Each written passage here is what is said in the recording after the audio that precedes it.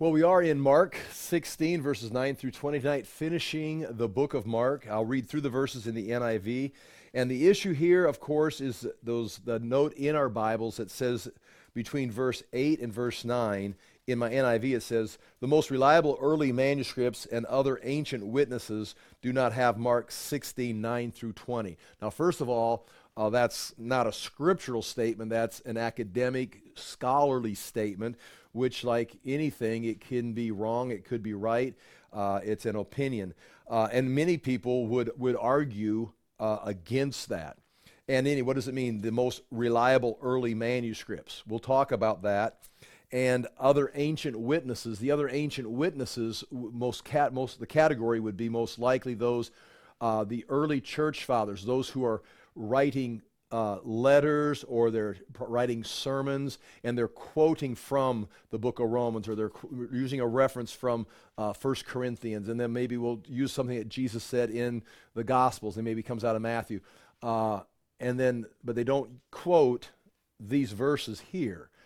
They quote other parts of Mark. Then there's a big debate, a huge debate on how everybody's interpreting that information. So I'm going to address it, and I can argue both sides of it. And actually, there's 3 or 4 sides to the debate, but it's something we need to look at, and it's interesting. If nonetheless, it's going to be interesting. Well, I think it's interesting. You are free to choose. But here are the verses right here. I'm going to read. Beginning in verse 6, let's go to verse 4, chapter 16, verse 4. But when they looked up, they saw that the stone, which was very large, had been rolled away. As they entered the tomb, they saw a young man dressed in a white robe, sitting on the right side, and they were alarmed. These are the 3 women. Don't be alarmed, he said. You are looking for Jesus the Nazarene, who was crucified. He has risen. He is not here. See the place where they laid him? But go tell the disciples and Peter, he is going ahead of you into Galilee. There you will see him, just as he told you. Trembling and bewildered, the women went out and fled from the tomb. They said nothing to anyone because they were afraid. And that's where the line is drawn. So now that is either the end of the book of Mark. That is where the last page of Mark's writing was lost.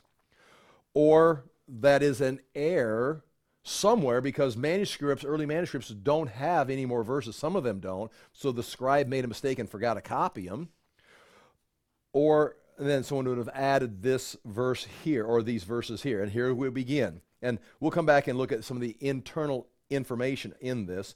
But the women, the book of Mark would end with trembling women, bewildered, confused about the message.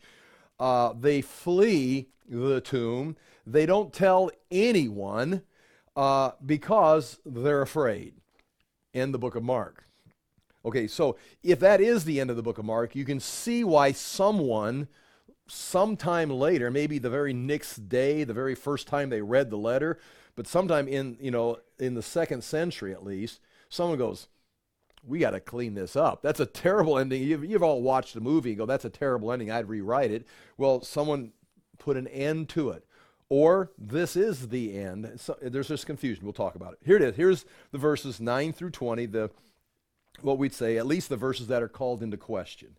When Jesus rose early on the first day of the week, he appeared first to Mary Magdalene, out of whom he had driven 7 demons. Now, I'm going to make this comment.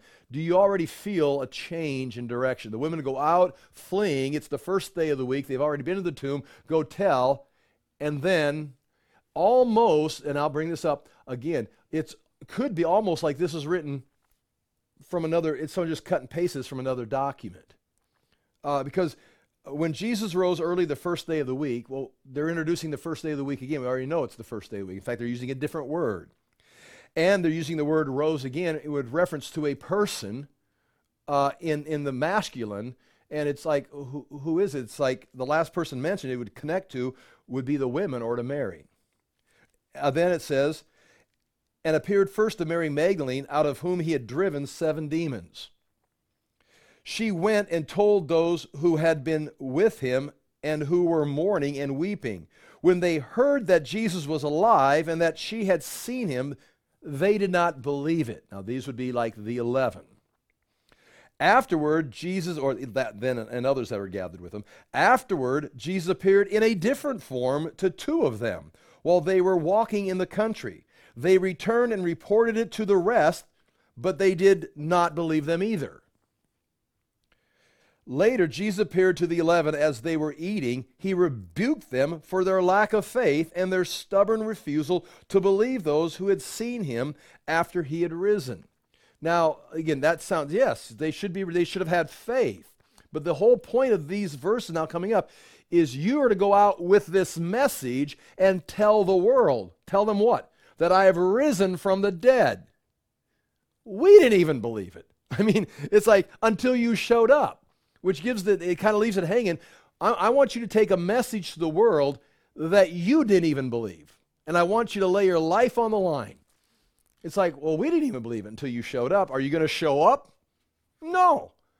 So this is that, I feel that contrast there of even the people that heard the message, that are the apostles that are entrusted with the message when they first heard. It's like someone trying to sell you get you in some kind of pyramid scheme. It's like, I don't believe that. And then they say, yeah, and they give you, it's like, oh, but I want you to go out and get recruits. I didn't even want to be a recruit. But nonetheless, again, I'm challenging these verses, and if you're being critical of me, that's fine because they're in your Bible. But I'm just giving you some room. It's like, do they fit textually? Now, all the things that are being said here are found in Matthew, Luke, or John. There's nothing, in a sense, new here or strange. It's just the way it's being presented. So, again, I'm a Bible teacher. I believe in the inerrancy of Scripture. I don't want to go down in a sinking ship tearing the Bible apart. But these are some questions.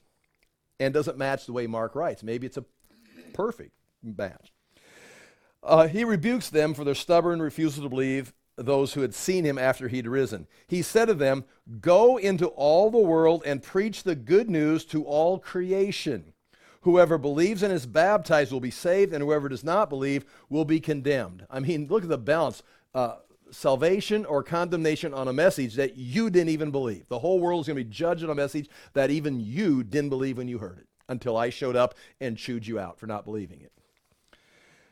And these signs, and this might be why these are here, well, we didn't even believe until you showed up. Good point. So I'll give you some signs. And these signs will accompany those who believe.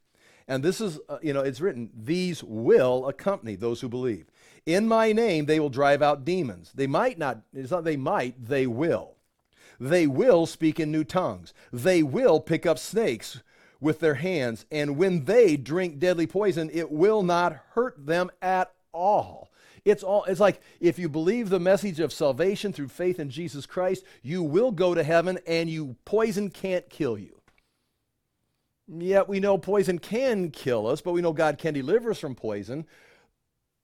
But we know faith in Christ will save us, but is that everybody who believes? It's like, where's the guarantee? I mean, these are like absolutes, which is kind of, and it's in the notes, especially coming from a book. Remember, anytime signs came up, Jesus in the book of Mark was like, he wasn't big on signs. They said, show us a sign. He says, this generation won't receive. I will not give this generation a sign. He says, what kind of people want? I'm giving you the truth. So the whole book is about no signs, believe, and all of a sudden, this is a tough message. You can drink poison, it won't hurt you. You can pick up snakes, it won't bother you. It goes on. They'll place their hands on sick, and they will get well.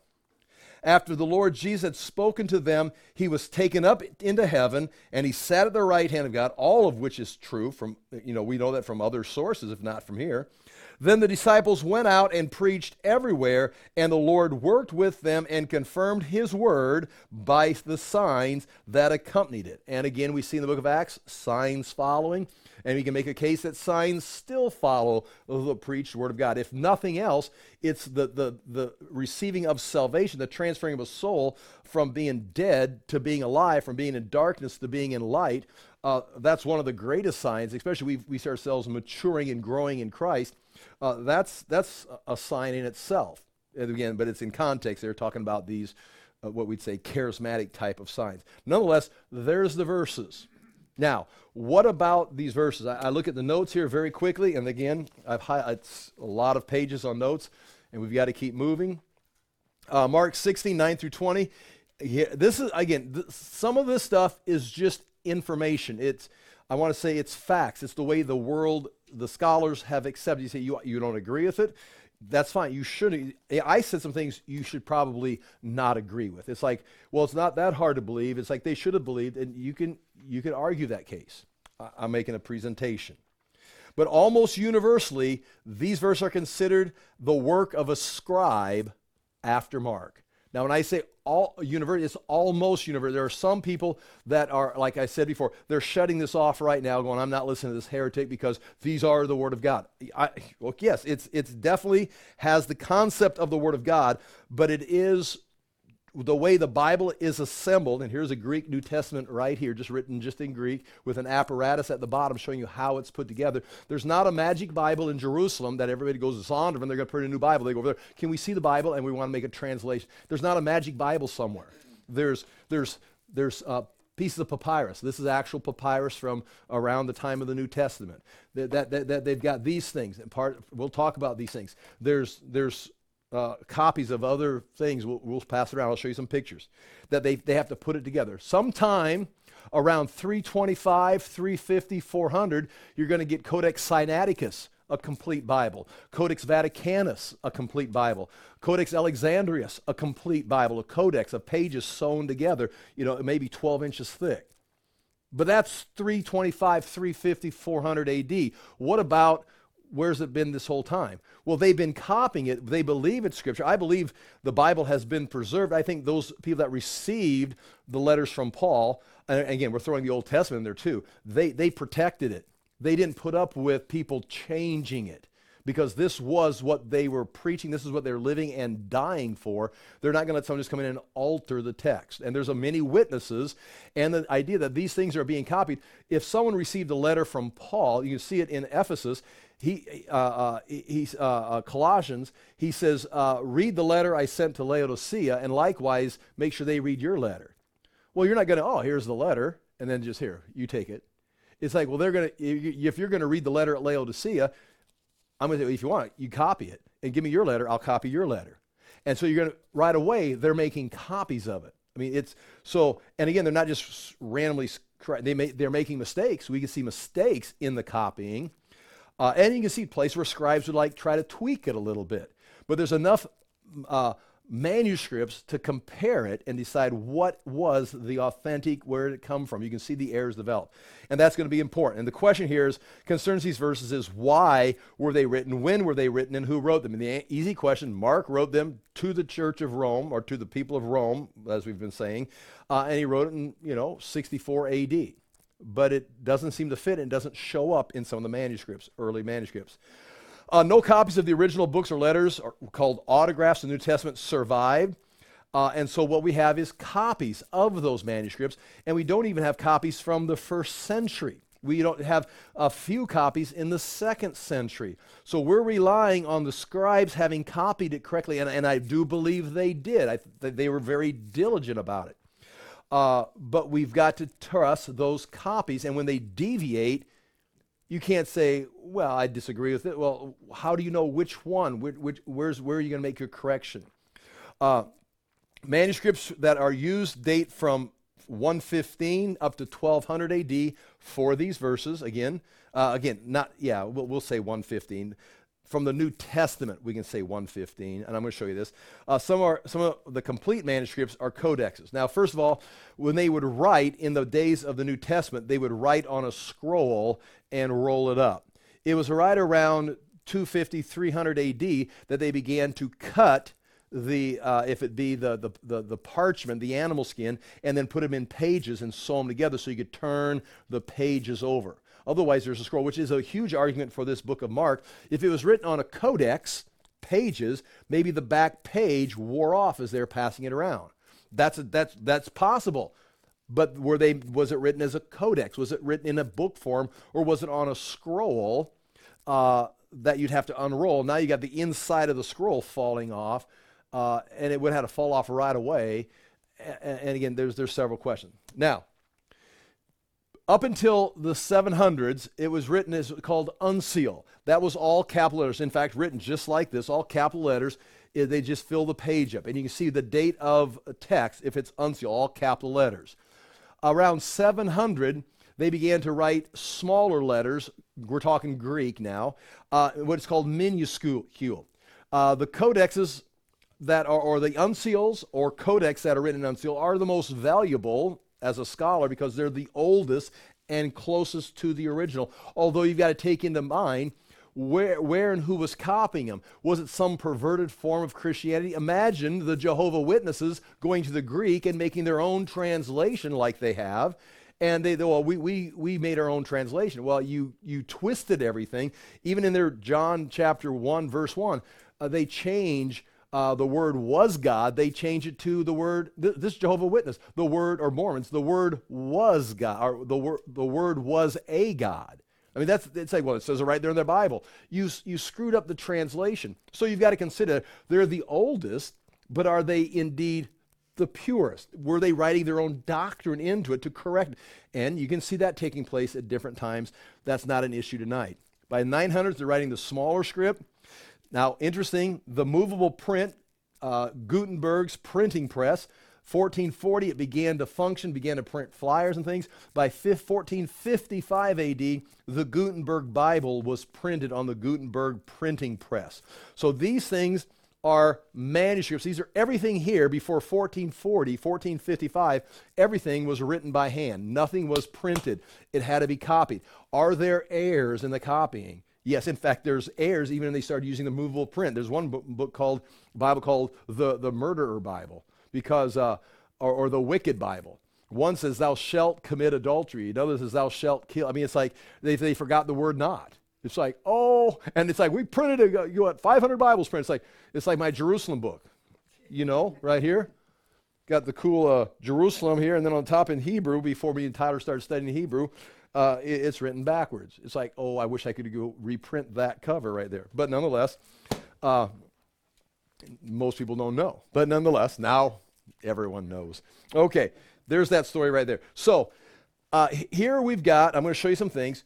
The ending of the book of Mark, as it is, chapter 16, verse 8, could be the original ending. There's reasons why that could be true. There's reasons why that's absolutely not possible. There's the option that there's a missing ending, that it was lost, or somehow it didn't get finished. It was.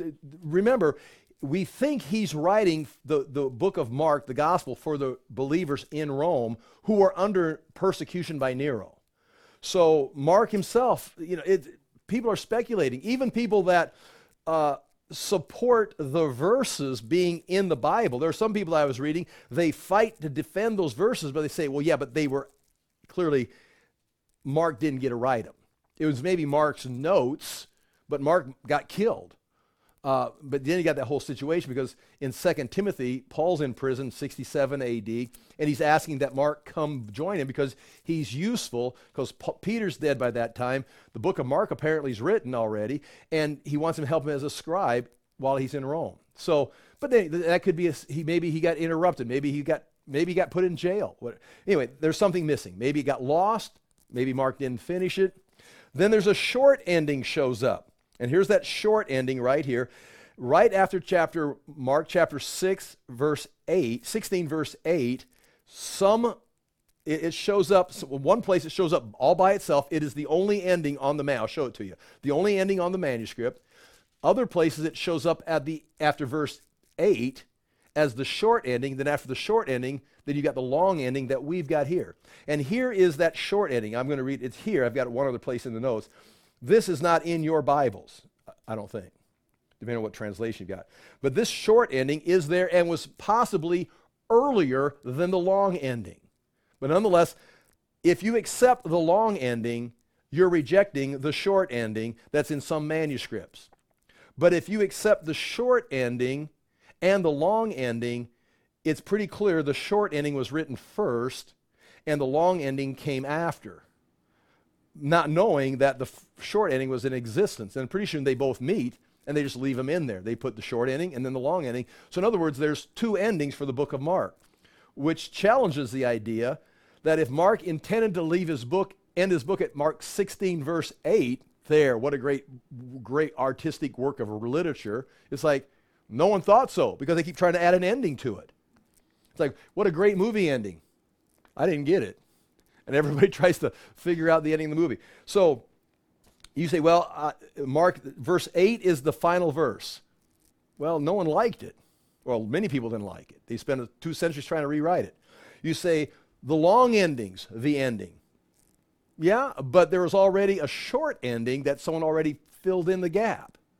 So if you accept the long ending, you're rejecting the short ending. And here it is. Here's the short ending. After verse 8, they went away fleeing afraid, but they reported briefly to Peter and those with him all that they had been told. And after this, Jesus himself sent out by means of them from east to west the sacred and imperishable proclamation of eternal salvation. Now, if you've ever been to church for very long, you can just hear church in there. He sent them out with the sacred and imperishable proclamation of eternal salvation. Sounds just like Mark's been writing for the last 16 chapters. Or it sounds like you're in a church service somewhere down the line as things have kind of gotten cleaned up and we've got our act together and they've got some kind of liturgy going. And again, that's what some people would say. Not that it's impossible, but okay. This is found in 4 unsealed manuscripts. See the big letters, the capital letters. From the 600s, the 700s, and the 800s. So on the tail end, we're 600 years before we see this show up in any manuscripts. Doesn't mean that's when it originated. We just don't have everything that was written for all time. 3 of the 4 manuscripts then follow this part with the long ending. So in sometime in the 700s, 800s, 900s, there's this short ending shows up once just by itself, and that's the end of Mark. Then the other 3 times it shows up, it's that verse and then the long ending along with it. Okay, there's that. Then you got the long ending, and then are additional words. We'll never mention this again tonight. There are additional words in one manuscript called the Freer or the Washingtonianus, inserted after verse 14 of the long ending. It says, and afterward he appeared to 11 themselves as they were reclining at the table, and he rebuked. And so that's something that was added in. Someone's trying to clean up the long ending. It just, again, so that's why are you cutting that out? It's in one manuscript. So one scribe put it in there. Is it original?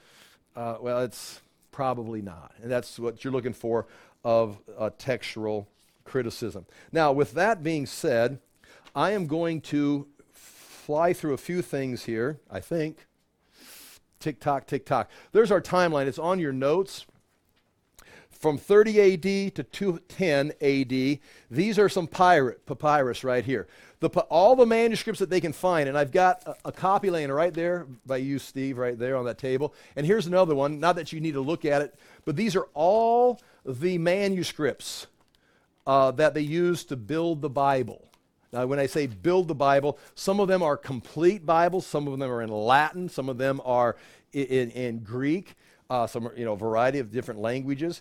Some of them are fragments, but all these are compared, and they're all titled, like this one is called P104, meaning Papyrus 104, P52, Papyrus 52. They've all got a number on them, or some kind of identification.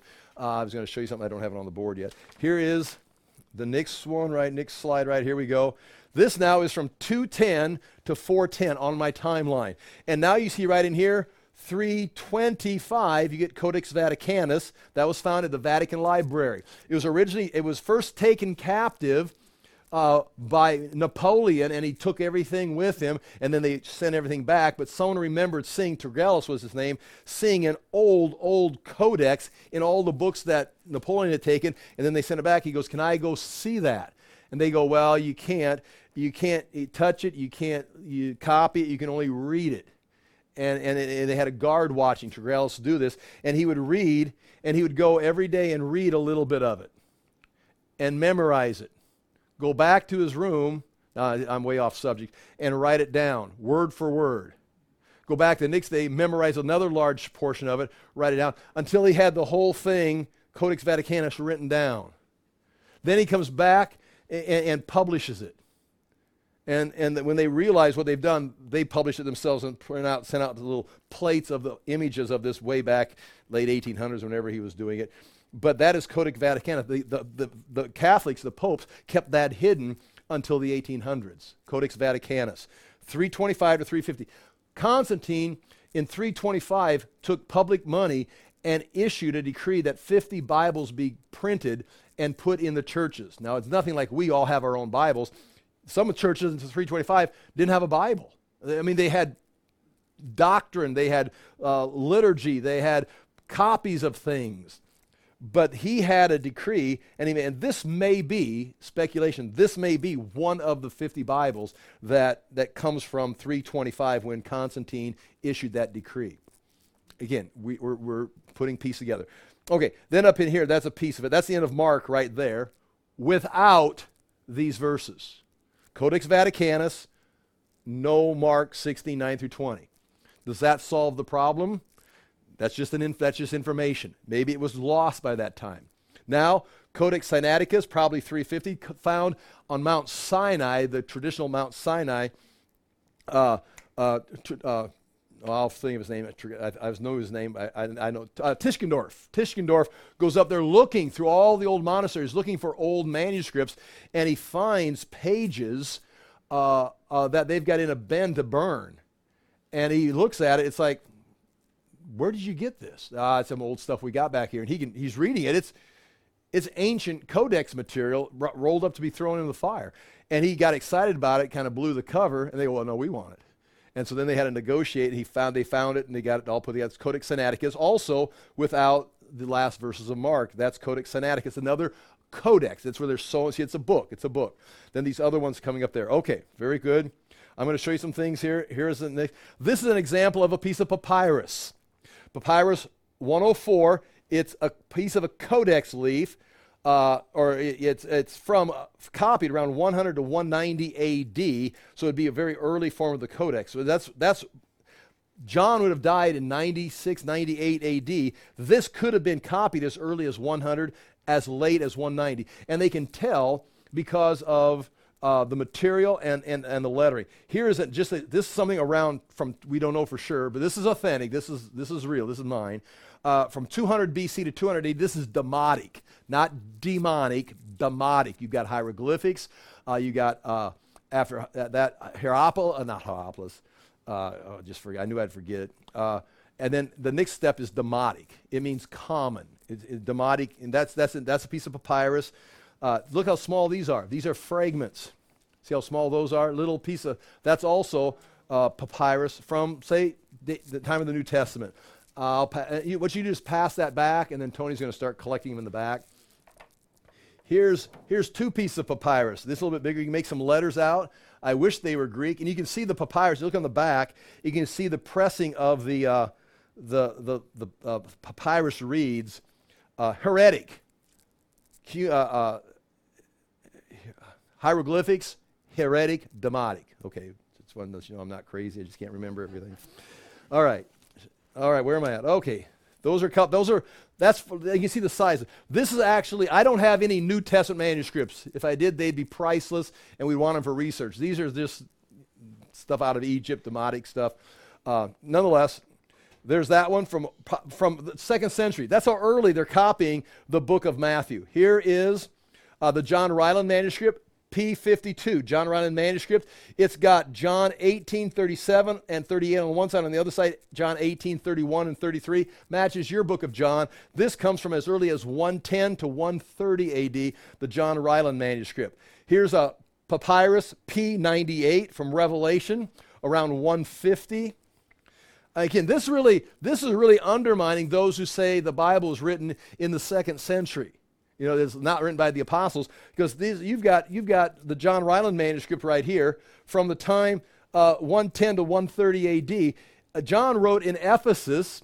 This was found in Egypt, and it's traveling. John wrote around 90 A.D., and by the time you get to possibly 110, at least 130 A.D., you've got a copy of the book of John in Egypt. I mean, it's a continent or two continents, however you want to divide it up, continents away. It's actually two, but it's pretty close to Europe, where Ephesus is.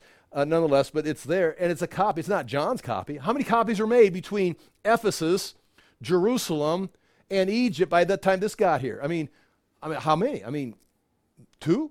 I mean, but nonetheless, people had copies of the Bible, and they're not going to let it get changed. This is a pirate P90. That's John 18 from 160. There's Codex Vaticanus. Now again, they put new binding on it. This is the end of the book of Mark right here. Right?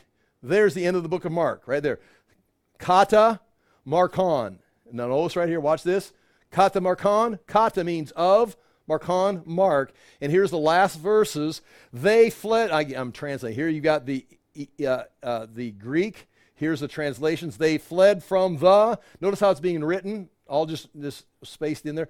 Tomb had ceased for them, trembling and amazement, and to none no thing they spoke. They were afraid. And the last word, very interesting. The last word is, right here you can see it, Greek, gar, which means for.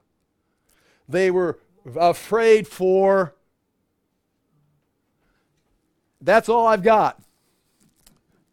And so that's one indicates like, now you can, and notice how the English does it, they were afraid. For they were afraid. And so they say, well, there's nothing wrong with that. It's a nice ending. But the way it's written, it's like that's not how you necessarily end a book. So nonetheless, that can be argued either way.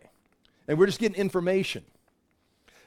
There it is again, Codex Vaticanus. And what is interesting about this is here's space, but there's also an entire column left. And that's unusual. They always leave this space between books, but they left an entire column, which is enough room if you started writing a little bit smaller for these verses right here. So it's like the scribe, some people say the scribe knew of these verses. And I guarantee you they knew of these verses in 325. Because they know of these verses in 150, 200. They know of these verses. They're just like, that's not Mark. Again, we'll talk about that. So you can see that right there, there's a struggle in 325, why they leave this column. One, the verses are not there in 325. But they leave a column, they're wondering about them, possibly. So does this say yes or no to the verses? It just says there's something going on with these verses in 325. Well, how can you say that? They're not there. It's like, well, they're not there in Codex Vaticanus or in Codex Sinaiticus. Here is Codex Sinaiticus. Did I say Codex Vaticanus? I did it wrong the other time. That's Codex Sinaiticus right there. And here is the end of Mark right here. And there's the beginning of Luke right here. See, Luke begins right here. See the columns? And there is the end. You see the end right here. And there's these little marks right here. And sometimes they'll put little dots out here. Many of the minuscules or manuscripts got little dots right here. Even as they write them, they put a little asterisk by it. It's like, I don't know. I'll put them there. And there's little like footnotes like, not everyone agrees. And indeed, not everyone agrees because they're not there. And here is, again, the Greek, the translation. And that's the end of Vaticanus. Here's a Sinaitic Syriac. This is a Syriac language from 375. No mark. This is Syria. This is another language, not Greek, not found in Egypt. It's in Syriac, and there's no mark there. And this was written 375. Not the book of Mark wasn't written 375. This copy was made in 375 and no mark. So you've got, this is not, here's how it ends. This is the translation. And when they had heard, they went out and went and said nothing to any man, for they were afraid. Here endeth the Gospel of Mark, and that's what is said right in here. Okay, I can't read Syriac. And here's an old Latin copy from 400. This is the one with the short ending added to Mark 16 with I can't read it, without the long ending. This is the one example from 400 AD of the short ending. So here they've got a short ending, no long ending.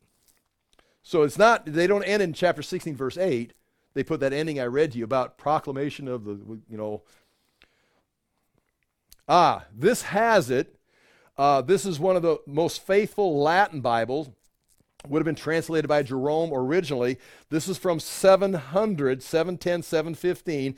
It's a codex, 12 inches thick, with 1,030 leaves or pages of parchment, which translates 1,000 pages of parchments translates into the skin of 500 animals, right there. Yeah, if you're vegan or PETA, let's keep moving. But anyway, they wrote on that. But that Mark is 16. These verses are in that, and here it is, right here. The end of Mark is right here, and beginning of John. Minuscule. This is another minuscule that we could talk about. Here is, just so you can see this. And again, this is a Greek. This is the Greek New Testament. It's all Greek. Then this line right here is the apparatus. And those codexes are, for example, Codex Sinaiticus is called Alpha. That's the name. See, some of these you're going to see P's in here. Like, oh, these would all be P28, P33, P700. This would be Alpha. This would be Vaticanus Vaticanus is B. But anyway, they're talking about, this is in verses 16, 1 through 8. So, well, right here, verse 1 of 1 through 8. This is the Greek, and these are, this would be Sinaiticus, this would be Alexandrius, this would be Vaticanus. Those are codexes that are confirming this is right, so how they make the translation. So there's others, they're going to have other ideas about it. That is, and then here is the actual ending of Mark right here. This is the appearance of this right here. And if you look down here in the apparatus, it's going to make statements on who doesn't support this. Right there, the Alpha, you can see, I'll have the next page right here.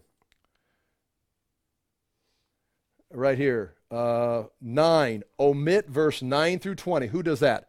Sinaiticus, that's the Alpha. B, that's Vanicatus. The lectionaries ends with, and then here's guys, Clement, Origen, Eusebius, manuscripts. They have comments about what they're, and I'll show you that, what they're talking about, those verses, and why they are not included in, they're here, but they're saying others don't use them. All right, what else we got here? That's the end of Mark. That's 4, the Gar, right there. Here is some of my papyrus right here. You've got a few of them right there. This is me looking at them right there. These are the fragments. There's a little piece there, a little piece there. And here, that's this piece right here.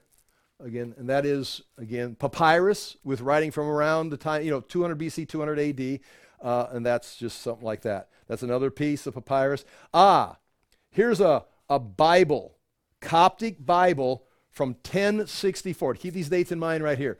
Uncials, minuscules, that's the small letters. See, like this is written in minuscule. You can see like what your typical Greek writing, that's minuscule, smaller writing. Looks like it's all small letters. The movable print is going to start in the Bible, 1455. This is 1064, and this is the Bible in Coptic, and it's written on an early form of paper. This is legitimate. I can tell you where it comes from. I can tell you who asked for it to be made. Here is, I've got that page, but this is a photocopy of the back of that Bible. And on the back of this Bible it says, it was in Arabic, right? This is in Arabic explaining the Coptic.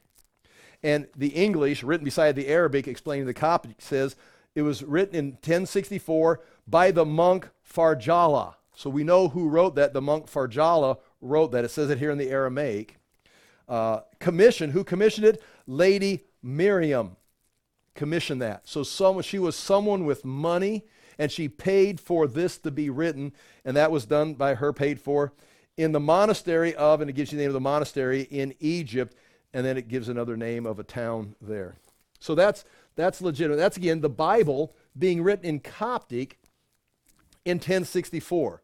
This is 60 years before the printing press. This is sheepskin. This is, again, right before, look at, this is all handwritten. And it's got red letters, blue letters. It would be a mass. It's a, whoa, that's right. Listen, up to this point, everybody's Catholic. It's like, well, I don't want anything to do with mass. It's like, everything you see on this board unless it's coming out of, the very early church, it's it's Byzantine Catholic, it's Roman Catholic. So it's like, well, why you got this? Well, I can't find, the Protestant version of it because it's not there yet. So this is sheepskin, and it's a mass. So within this is scripture that is written, but it's in a mass format. And you can see the stitching right here. It's sheepskin, and it's written by hand. And that is, what is the date on that? It's on the guy that had this was in a university, and he took a book that he bought and took it apart and sent it to different colleges and universities and typed right here on it. It's 1385. He typed right on the sheepskin. And then the university eventually was willing to sell it. And, of course, I bought it. All right, that's 1385 Latin man. Okay, 1560. Within 100 years of the Geneva Bible being printed, in Switzerland, they wanted to print their own Bible with their Reform notes. And this is a page of the Gutenberg Bible, and you can look at the lettering. It's try to read that. But that's from 1560. That's the Gutenberg Bible, a page. That's from 1560. That's not like a facsimile. That's not a copy. That is from a Bible that was all ripped up that they started selling pages from it. That is what you see right there, 1560 Geneva Bible. This is interesting because this is 1566. This is vellum, which is animal skin. It's from France. It has nothing to do with the Bible, but I wanted to get a piece of parchment or vellum. This is 1566, handwritten. You can look on the back, front and back. And this is after the printing press was developed, and they're still writing in France on parchment by hand. And then we have one more thing to look at here, and that is our 1611 King James Bible. There is Romans chapter 11 and 12 right here. Here you have it. Romans chapter 11 and 12 from the 1611 King James Bible right there with footnotes on the side or references. And that, of course, now we're printing the Bible by that time. And here is our maps right here again. There we go. So that's what I've got to show you right there. And we've got about 20 minutes. All right. So that kind of gives you a picture of what they're doing right here, looking at the different manuscripts and how that all comes together. I'm going to go back to the notes. And I'm not sure how this is going to land right now. But I will point this out as we go through here, that on page 1, the bottom of page 1, now when he arose, I've got these things underlined in the Greek. Now when he arose early on the first day of the week, he appeared first to Mary Magdalene, from whom he'd cast out 7 demons. Several things are, you can accept that if you want to. I'll die believing that's Bible. I think all that's true. The question is, did Mark write that, or did a scribe fill it in the blank after Mark was lost, didn't finish it, thought the ending was great with verse 8? And again, we've got support. I showed you some of the support right here up until 325, 400. It's not showing up. Now, someone will say, and again, we want to be fair. I want to be fair. I don't know the answers, things you don't know. I can talk about pre-trib, mid-trib, all kinds of, it's like, I've got opinions, but it's like, I don't know. It hasn't happened yet. And I can't go back in time and figure this out. We've got clues. But one of the things about this, that word right there that is translated having risen, it is anastas. It's a masculine nominative participle, but it's referring to Jesus, but there's no Jesus so far to refer to. It would be Mary or the women or the young man in the tomb. So it jumps in, assuming you've already talked about in the previous verse. Next, the idea right there, it says the first day of the week is the word prote. It's used here in 16:9 for the first day of the week, but in chapter 16, verse 2, the very same day, the very same situation, the very same chapter, the word is MIA, which means one day. So you got him saying one day, and then a few verses later, 6 verses later, it's the first day. So you've already said day 1. Now you're saying it's the first day. It's like, we know. How many times you got to tell us? Well, I'm a new writer, or I'm taking something from another text and just plugging it in right here. Or Mark's just being redundant. But here's the real kicker right here, I think. He appeared first to Mary Magdalene, from whom he had cast out 7 demons. Now, the thing about that is she's already been mentioned. You can see right there in chapter 50, she was there watching at a distance. She was there watching the stone be rolled away and the body put in the tomb. And she's talked to in chapter 16, verse 1. She's the one at the tomb. And now Mary Magdalene, you know who I'm talking about, the one he cast demons out of. It's like, is that different than the other Mary that was already? It's like, why would you it's almost like an introduction. Now, there's room for a statement like that if Jesus had told Mary earlier in the book, Mary, I will appear to you at the tomb early in the morning. Now, she's at the tomb early in the morning, and he appeared first to Mary Magdalene, whom he had said he was going to appear early in the morning at the tomb. That's like, oh, well, I know why you said that. But why on Easter morning, Sunday morning of the resurrection, Mary Magdalene is being mentioned for the 4th time? Oh, let me tell you, she had demons. Anyway, it's like it doesn't fit unless you're introducing her to which Mary are you talking about. Now, another section of material from somewhere else, maybe she's just being introduced. But you plug it into Mark, it's like, why are you introducing Mary? Isn't she just standing right here in the last 2 chapters? So those are the internal things that make you question it. It goes on. Verse 14 on page 2, after he appeared to the 11 themselves, and they were reclining at table, and he rebuked them. And I already made a big deal about that on that next page right there. No one believes his report. I mean, it's like the whole book is about Jesus, and it's like, no one believes it. And then they're supposed to go ahead and preach it, but it's a message that no one believed originally. Then you come over here to the ideal of, oh, nothing will hurt you, and I make a comment here somewhere. Snakes won't hurt you, poison won't hurt you, nothing, you get healed, we're going to take care of you. It's like, wait, the whole book of Mark, guess what? Is like the book of Mark is sometimes called the suffering servant. You've got Matthew the king, you've got Luke the man, you've got John, Jesus is God, but in Mark you've got Jesus the suffering servant. And throughout the book the disciples are told, you're going to suffer. Are you able to drink the cup like I'm going to? You got to take up your cross and follow me. Oh, hey, guess what? No one's going to suffer. No poison, no snakes. It's like, wait, the whole idea was you're going to have to suffer. It's like, well, no, not us. And so that's just an interesting way of looking at that. The original ending, there's once again, there are 4 things. You've got the original ending. It's chapter 16, verse 8. That's the original ending. Put a period there. Some people teach that. Now you say, what are you teaching? I don't really know what I'm teaching. I'm just throwing information at you.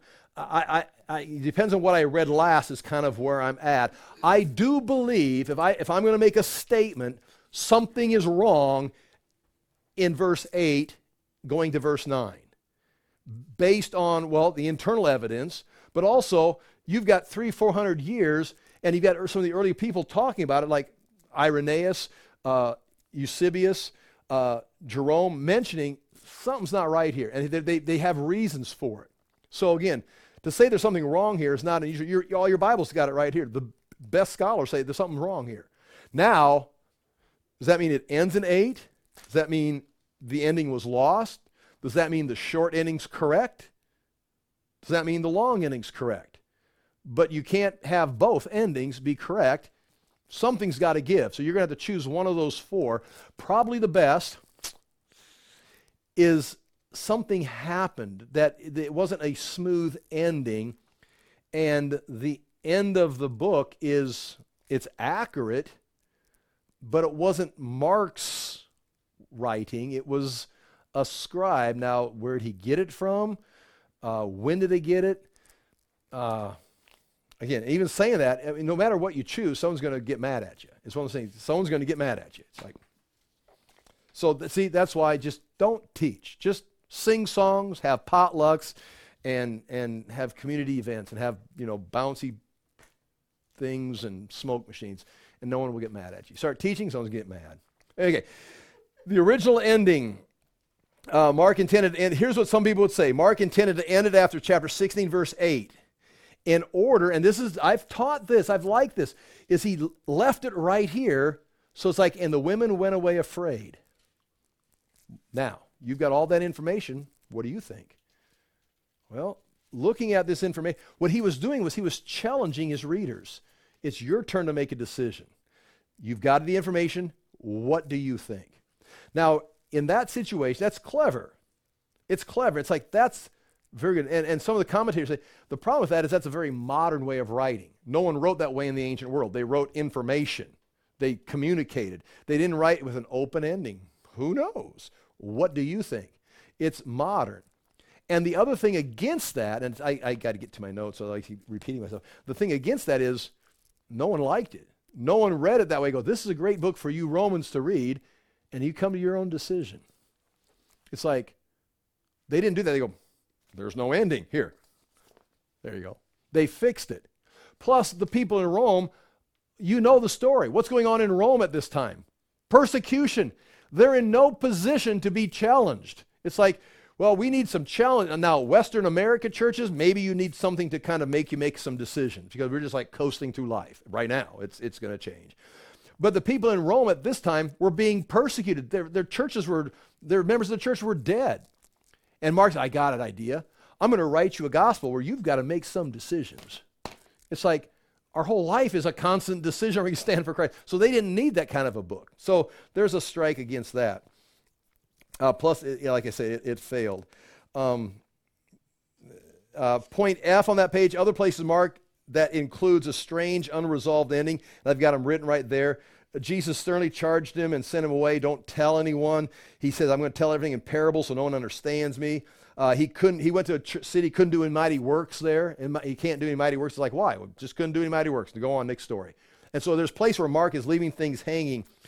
He heals a man. The man says, I see people, but they look like trees. Oh, then Jesus, it's like, what was that? Why do they look like trees?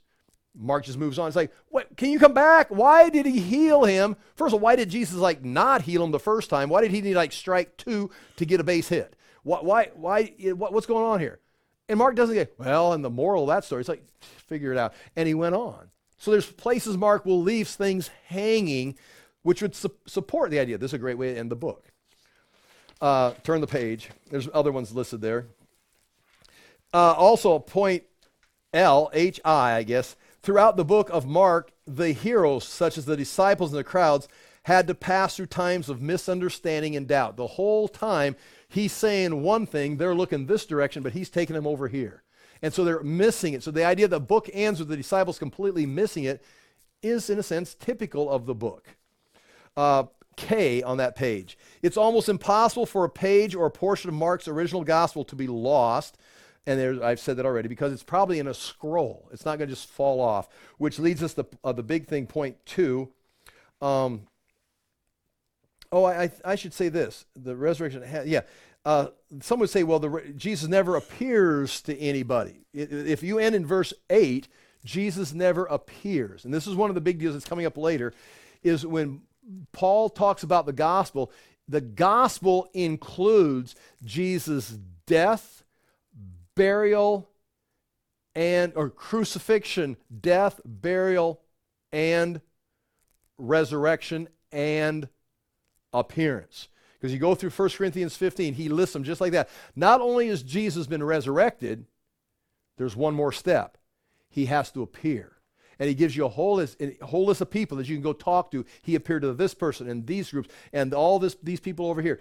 So the part of the gospel message is not just Jesus crucified, dead, buried, resurrected, but he appears. You see him again. That is what Paul says is the gospel. And so in this book, it's like you need to have, it says very clearly, he has risen. The young man sitting on the tomb where Jesus' body laid, he's not here. Look, I'm sitting where he's laying. Do you see him? I'm sitting here. So he says, risen. End story. Except anywhere else, the gospel includes his appearance, and he appeared to people. And so that ends up becoming a problem if you want to accept that. Missing. Mark's point 2 on bottom of page 6. Mark's intended end of the book was never written, some would say. Mark died or was martyred or arrested in Nero's persecution. This is all speculation. See, this is who knows. Mark was interrupted and never came back. Maybe he had to, fly out to another, meeting or something. Or Mark's original ending was lost or damaged in the original document. And so whoever copied it didn't know how to end it. And eventually someone said, well, we got to put something in here. And they made it as accurate as they could, but it was added. And the original ending, chapter 16, verse 8, that ideal of gar, for, you can make it work, and we do in the English, but in a sense that looks like something was cut off right there. And there's a page 7 there. I've got a little box for you there. There are some parallels in ancient literature of the word for or gar coming at the end of a book or end of a sentence, and I'm not going to go in a lot of detail, but Plato, Plotinus, and some other references there. The Greek sentence can end in gar. You do not see this being done in Matthew, Mark, Luke, or John, but you do see, point F, gar being used in a phrase. And here's 3 examples right here. Mark 9, verse 6. It's ekphobio, gar, en onto, meaning terrified, for they were afraid. And there's the word, and that's the end of the line, for they were terrified. And the same thing, the other one, for they feared him. That's chapter 11, verse 18. And chapter 16, verse 8 is the last one. So again, to have it just stand there by itself, for or gar, is unusual, but it does use as a reference. Point G on page 8, the existence of the shorter ending and the longer ending demonstrate that the scribes copying the manuscript considered Mark to be incomplete. The very fact you've got 2 endings means it's hard to accept verse 8 was understood by everyone as the end of the book. Mark quotes Jesus saying he would be resurrected after his death 4 times. And there you see it. But Mark never presents Jesus as resurrected, as being seen. Whenever Jesus talked about him being betrayed, arrested, denial, death, they're all fulfilled with someone seeing it. But the resurrection that he also says it's not seen, which means something's missing. That's an argument for why something's missing. The short ending, it's unnumbered. It's only found after verse 8, as we talked about. It's written there again. It's got that strange phrase. You can accept it or you can challenge it. The sacred and imperishable proclamation of eternal salvation. Just doesn't sound like something rolling off the lips of Mark in the Gospel of Mark, but it could be. It sounds very churchy. It's found alone in 400 AD, and I've got that written down. It looks like an early attempt. This would be the way it would be said. Is the short ending was an early attempt to end the book of Mark, meaning it ends in chapter 16, verse 8, and the first thing they did was the short ending. It came first, would be the assumption. And then later, we don't know the origin, the date, or the skill of the writers. That doesn't match the short ending with the long ending. The short ending, it first appears in 200 AD. That's the first time we've got, again, it was in existence before at 200 AD because someone's copying it. We don't know when it happened. The long ending, we've got testimony of the long ending being 150 AD. So if you just go by your witnesses, the manuscripts, and most likely the people quoting it, the church fathers, you're going to say the long ending comes first and the short ending comes second. But it would seem that the short ending was the first attempt, and so it would be the short ending first and the long ending second, sometime, around before 150 AD, because that's when we've got a witness of it, which puts the short ending at 125 without a witness, because the earliest witness is 200, but it just seems like the short ending would be needed, and then the long ending. If you've already got the long ending, why are you creating a short ending? And so that's the logic. See the logic. It's like, why do we care? And most people don't. But there it is. And there's an example of it right there in that codex with the short ending. Turn the page. The long ending, point 4 on page 9. Translations from 16:8 through 16:9 is rough. The transition is rough. and it's inconsistent with Jesus appearing to Mary. Where did all the other two women, all of a sudden, again, another point, Mary's there, where'd the other two women go? They all went, and the Mary's there by herself. You can find something like that in the book of John. Mary is then introduced as if she'd never been there. We said that already. It records 3 appearances of Jesus. Mary Magdalene he appears to. He appears to the 2 disciples on the road, and then he appears to the 11. The details of the long ending are pieces of information picked up from the other Gospels. You got John 20, Luke 8. About Mary having demons is Luke chapter 8. So it's very interesting that it comes in Luke chapter 8, and then it's at the very end on Resurrection Sunday, it mentions it again, which seems like someone's just identifying her as if we don't know, which again, for me, that's a red flag. That means I'm right. Still missing in the long ending, though, is Jesus fulfilling his promise to meet the disciples in Galilee. Go ahead, he'll meet him in Galilee. You've got the long ending. He never gets there. It's like, where's this last promise? I'll see you in Galilee. And what happens when he gets to Galilee? Nothing. It never even put that in it. The long ending is rejected by today's scholars, considered not written originally by Mark, by most early authorities such as Eusebius and Jerome. And this is, if you don't mind, here we go. I'm going to quit. And we are on page 10. And I'm not sure if you care. I don't mean that as I don't care if you care.